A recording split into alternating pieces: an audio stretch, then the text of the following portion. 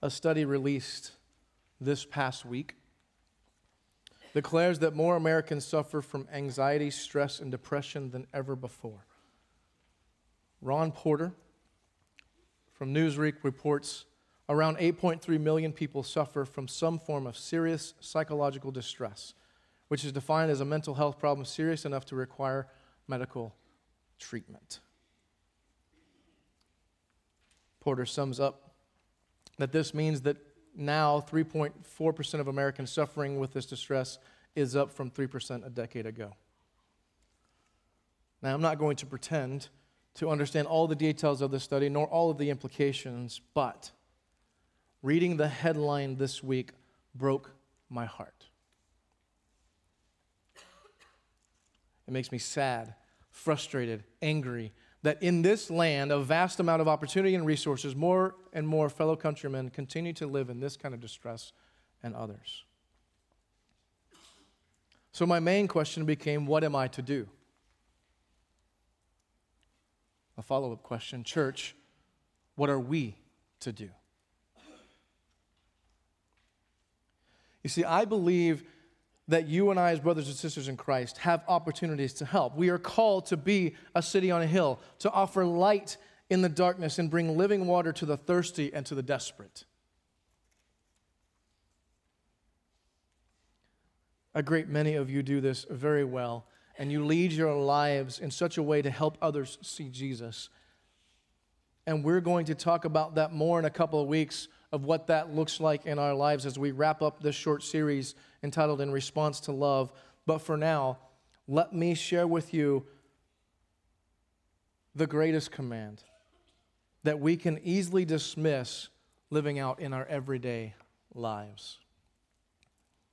You see, it appears that too often we can act like the Israelites, who, though they had actual food falling from heaven for their provision, they forgot who gave them that manna. They lost sight of the goodness of God, His grace, His mercy, His love, and they became anxious and stressed out about their situation so much that they quarreled with Moses and said, "Give us water to drink," as Exodus 17:2 recounts.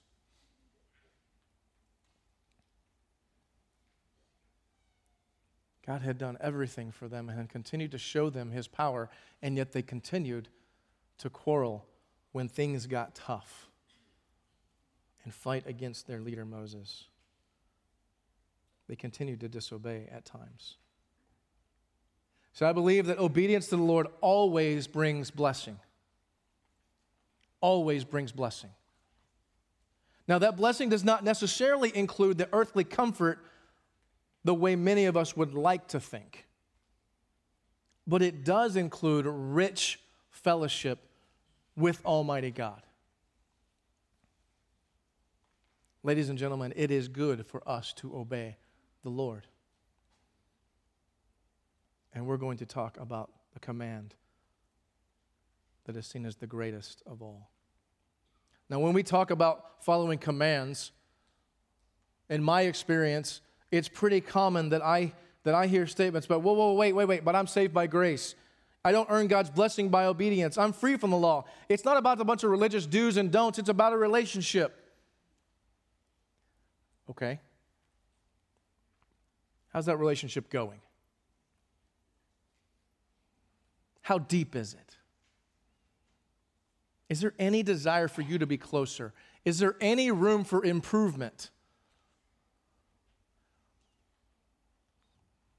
Do you need to act like you're in junior high and take a step back and define the relationship to understand who God is? We're going to get back to that in just a moment.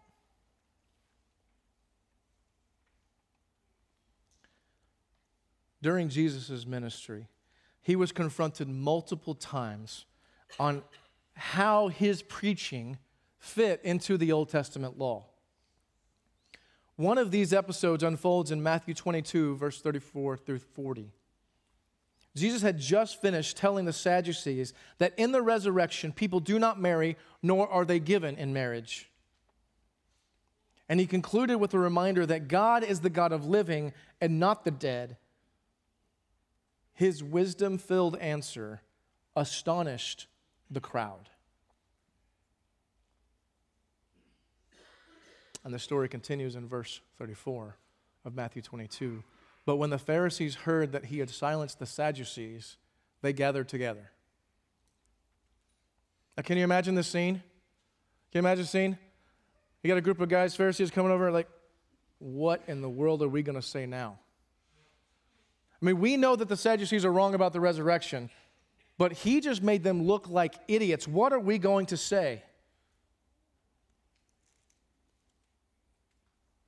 And then one of them, a lawyer, asked him a question to test him.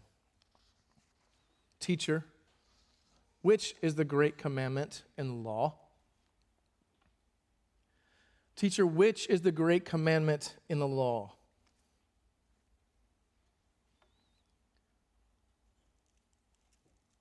D.A. Carson, in his commentary on Matthew, says this of the lawyer. The expert in the law is here a Pharisee, a scribe, or teacher of the law considered particularly learned. The law, of course, is Scripture, perhaps especially the Pentateuch. But because Scripture was applied to every area of life, including all civil matters, by means of certain interpretive rules and a vast complex of tradition, such an expert was, by modern standards, both a learned theologian and a legal expert. Wouldn't it be great if more of our lawyers were both biblical theologians and legal experts? That is a sermon for another day.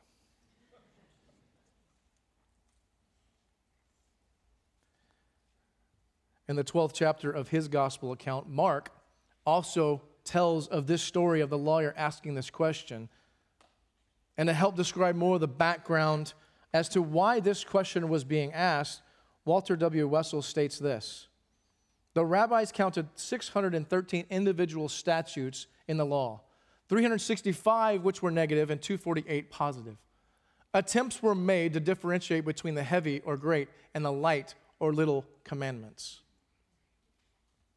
The rabbis also made attempts to formulate great principles from which the rest of the law could be deduced. The question arose out of a works righteousness understanding of the law and the keeping of its commandments. So it seems that even the most learned of the Jewish leadership could not quite grasp all of the nuances of the Old Testament, and this question highlights that they were still looking for ways to check off boxes of good works, all the while blind to the fact that the Messiah stood right in front of them. It's a good thing we do not ever fall into that trap. Or do we also categorize sins that we commit as light so we can look better than the guy sitting next to us?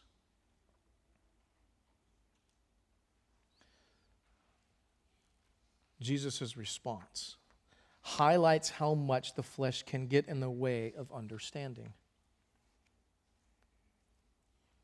Verse 37, it says, and he said to him, you shall love the Lord your God with all your heart and with all your soul and with all your mind. This is the great and first commandment.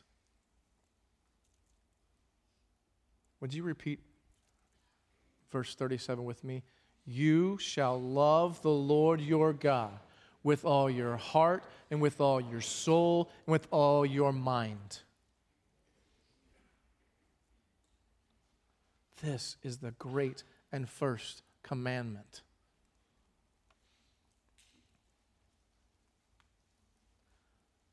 Again, in this scene, Jesus proved his mastery of the law as he brought to mind with his answer the Shema found in Deuteronomy 6, which reads, Hear, O Israel, the Lord our God, the Lord is one. You shall love the Lord God with all your heart, with all your soul, with all your might.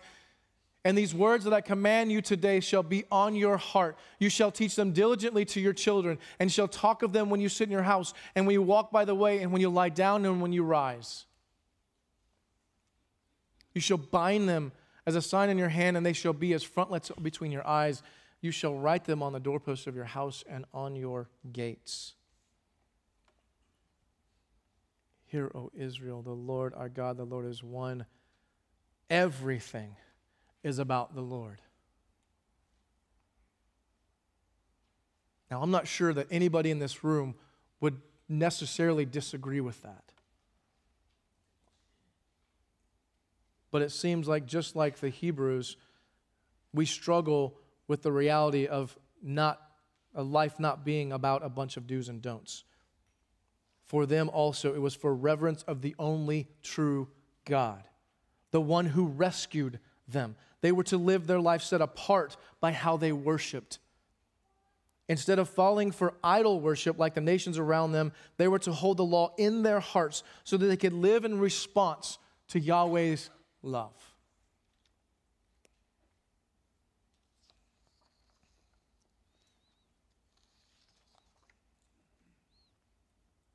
They were to live in such a way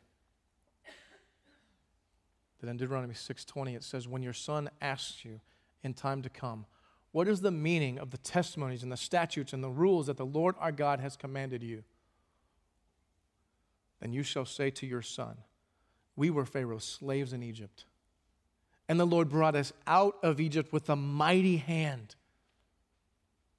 And the Lord showed signs and wonders, great and grievous, against Egypt and against Pharaoh and all his household before our eyes. And he brought us out from there, that he might bring us in and give us the land that he swore to give to our fathers. And the Lord commanded us to do all these statutes, to fear the Lord our God for our good always, that he might preserve us alive as we are this day. And it will be righteousness for us if we are careful to do all this commandment before the Lord our God as he has commanded us.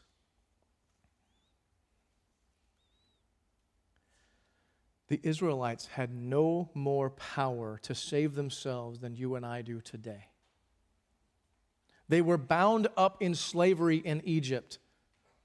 Loving the Lord with all their heart, soul, and mind could only come from understanding that he is the one that rescued them. He brought them out of slavery to put them in a life of abundance, giving them the land flowing with milk and honey, a place that he promised to their ancestors. Unless you think that the Old Testament is about a works-based salvation, Hebrews 11 makes that very clear. In Hebrews 11:2 it says, for by it, faith, the elders obtained a good testimony. It was by faith that the people of God obeyed God and gained a good testimony. The God of love rescued his people by trusting him, his work, his love. His people were able to live as worshipers of him and pass that truth on to their children.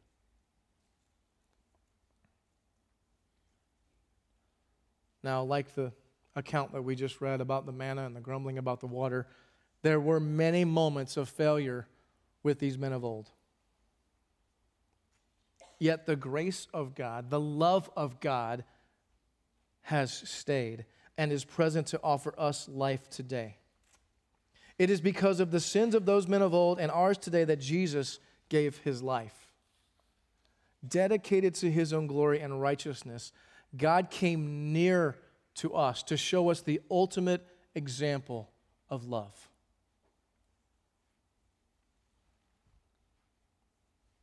Romans 5:8, but God shows his love for us in that while we were still sinners, Christ died for us.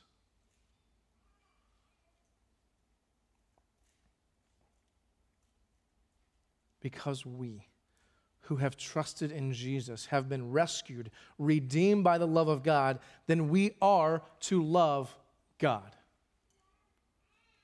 1 John 4:19, we love because he first loved us. All of our thoughts, all of our feelings, all of our actions should be expressed in such a way as to show gratitude for the life we have been given. Like the Israelites who recounted their rescue from Egypt, we should live our lives joyfully loving the one who redeemed us from the pit of hell.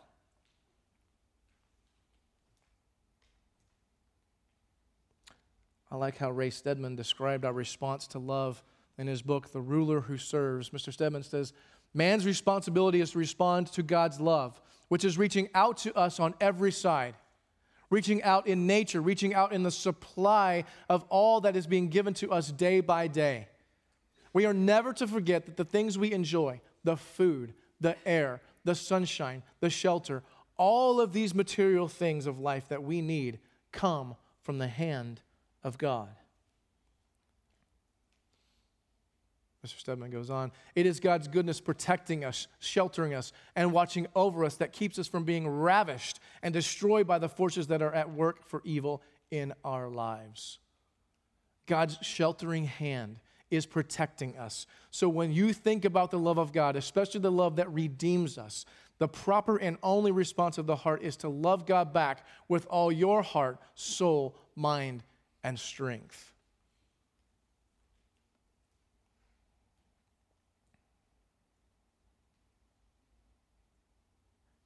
So back to my question earlier. How is that relationship going? Are you loving God more today than when you first tasted the freedom that He offered by trusting His Son? Are you enjoying Him more now than when you did trust Him as a little child, going to Him knowing that you needed Him?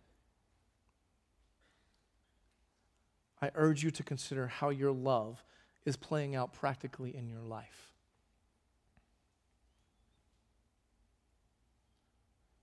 In order to do that, let me show you the results of another study I saw this week to try to help us evaluate a bit. In this survey, Gallup asked 1,500 Americans why they go to church by asking them to rank 7 reasons on their priorities. Here are the 7 reasons. I'll read them to you. Sermons or talks that teach you more about Scripture. Sermons or lectures that help you connect religion to your own life. Spiritual programs geared toward children and teenagers. Lots of community outreach and volunteer opportunities. Dynamic religious leaders who are interesting and inspiring. Social activities that allow you to get to know people in your community. A good choir, praise band, cantors, or other spiritual music.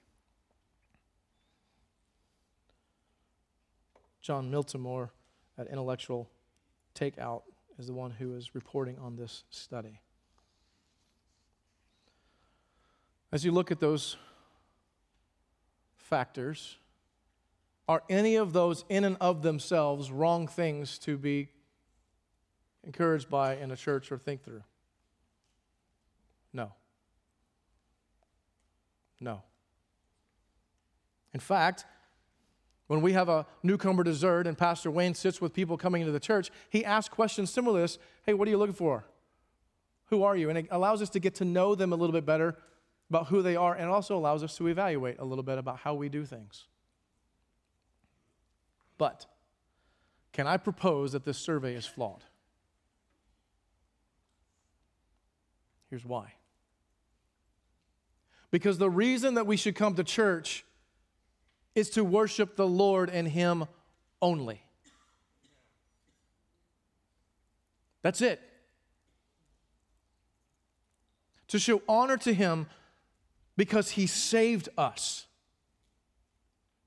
And we do that by listening to the Word being preached, by singing songs to glorify Him, by serving, by getting involved with other people's lives. We do all of those things because He loved us so much. But our purpose is to show up to worship Him and Him only. The wrong question is being asked.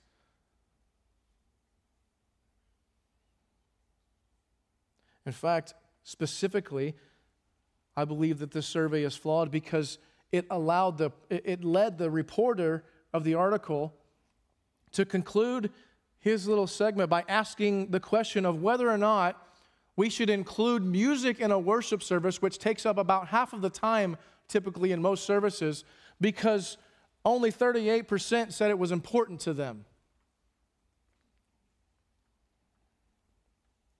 Last time I checked, we weren't supposed to listen to people that way. It's not about me and it's not about you. It's about Him.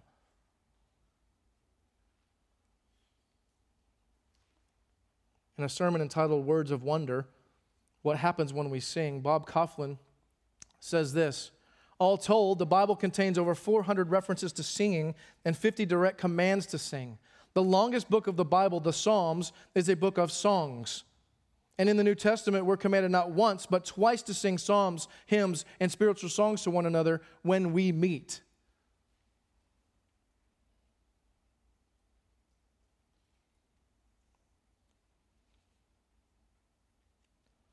Now, while, in my opinion, one of the biggest flaws in the modern church is that we have equated singing with worship in the wrong ways at times, by reading the Word and understanding the truth, it is very clear that one of the ways that we are to respond in love to love is that we declare the Lord's love for us by singing. Which is why we just finished a whole series of Psalms to help us understand the truths that we find in there about who God is, how big He is, our response to Him. So let me ask you a few questions as we evaluate how we love the Lord. When we will dedicate ourselves to be on time to every kid practice or every movie that we are going to see, yet we stroll in 20 minutes late to church service because we don't like to sing, are we loving the Lord with all of our heart, with all of our soul, and with all of our mind?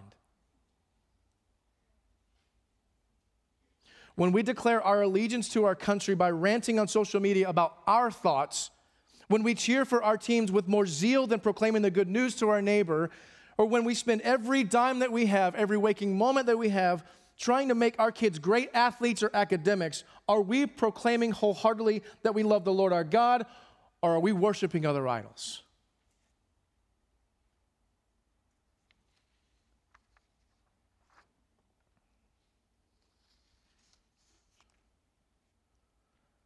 Loving the Lord God with all of our heart and our soul and our mind should lead us to love the things that the Lord loves. And one of those things is that He loves Himself. He is perfect love, and we should worship Him. John 14:21, he who has my commandments and keeps them is the one who loves me. Brothers and sisters, it is good for us to obey the Lord. It is for our good that we honor Him and Him only. Jesus said the greatest commandment is to love the Lord with all your heart, soul, and mind. We should respond to His great love by loving Him back.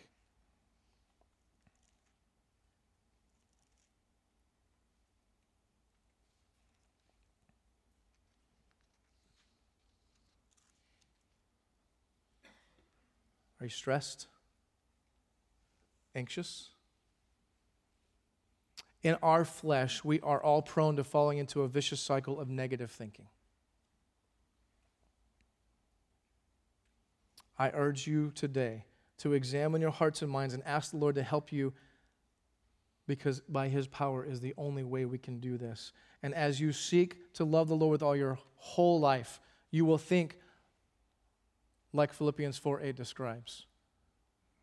Whatever is true, honorable, just, pure, lovely, commendable, if there is any excellence, if there is anything worthy of praise, think about these things. What you have learned and received and heard and seen in me, practice these things, and the God of peace will be with you.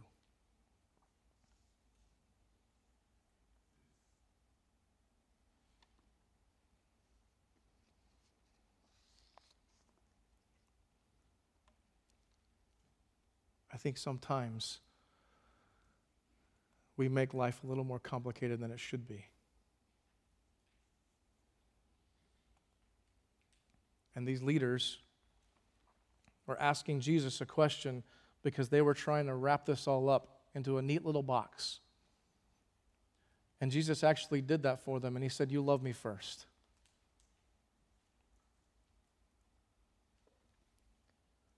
We Are Messengers, they're a band, wrote a song called Magnify. Here's a few of their lyrics. My sight is incomplete, and I'm made to look small.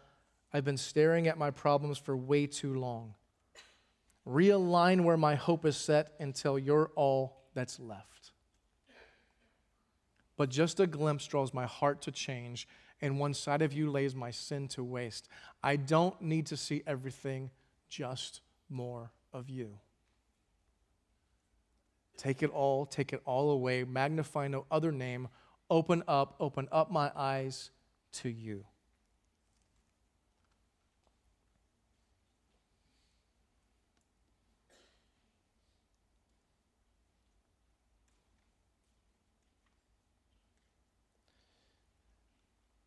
When we learn to take every moment captive and learn to submit to the will of the Father and love God because He first loved us, all the other stuff begins to fade away.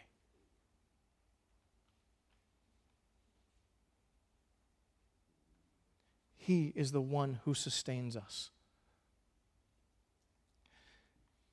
And it would be beneficial for us if we listen to these simple words of Jesus when He says to love the Lord God with all of your heart, with all of your soul, and with all of your mind. Would you bow with me?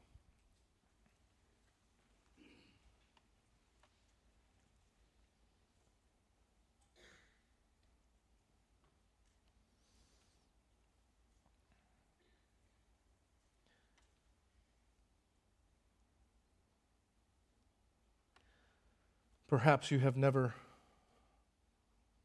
trusted Jesus. You know you're a sinner, or maybe that became clear for the first time today. God so loved the world so much that He gave His one and only Son, that whoever believes in Him should not perish but have everlasting life. I urge you today to trust in Jesus. Talk to Him. Trust His Son for His death and His resurrection, because He is the Son of God who offers life to you.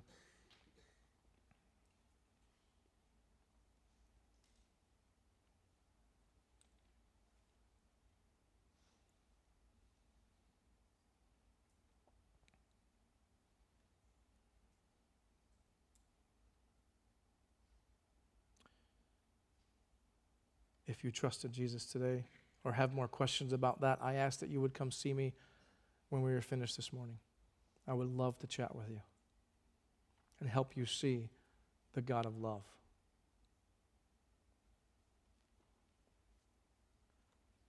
Brothers and sisters, I hope that you take this familiar passage and you wrestle with it.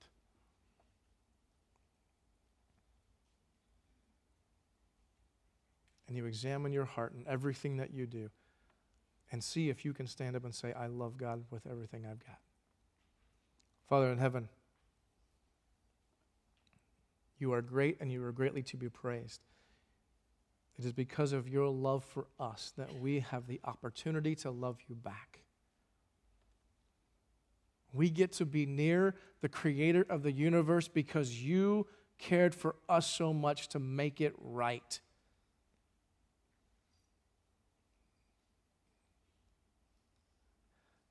And God, I ask that you would help us to walk away excited about continuing to develop that relationship with you. That we would spend time nurturing that and getting to know you and allowing your Spirit to change us from the inside out, so that we will shout from the rooftops, that we will sing joyfully with every breath, because you are good.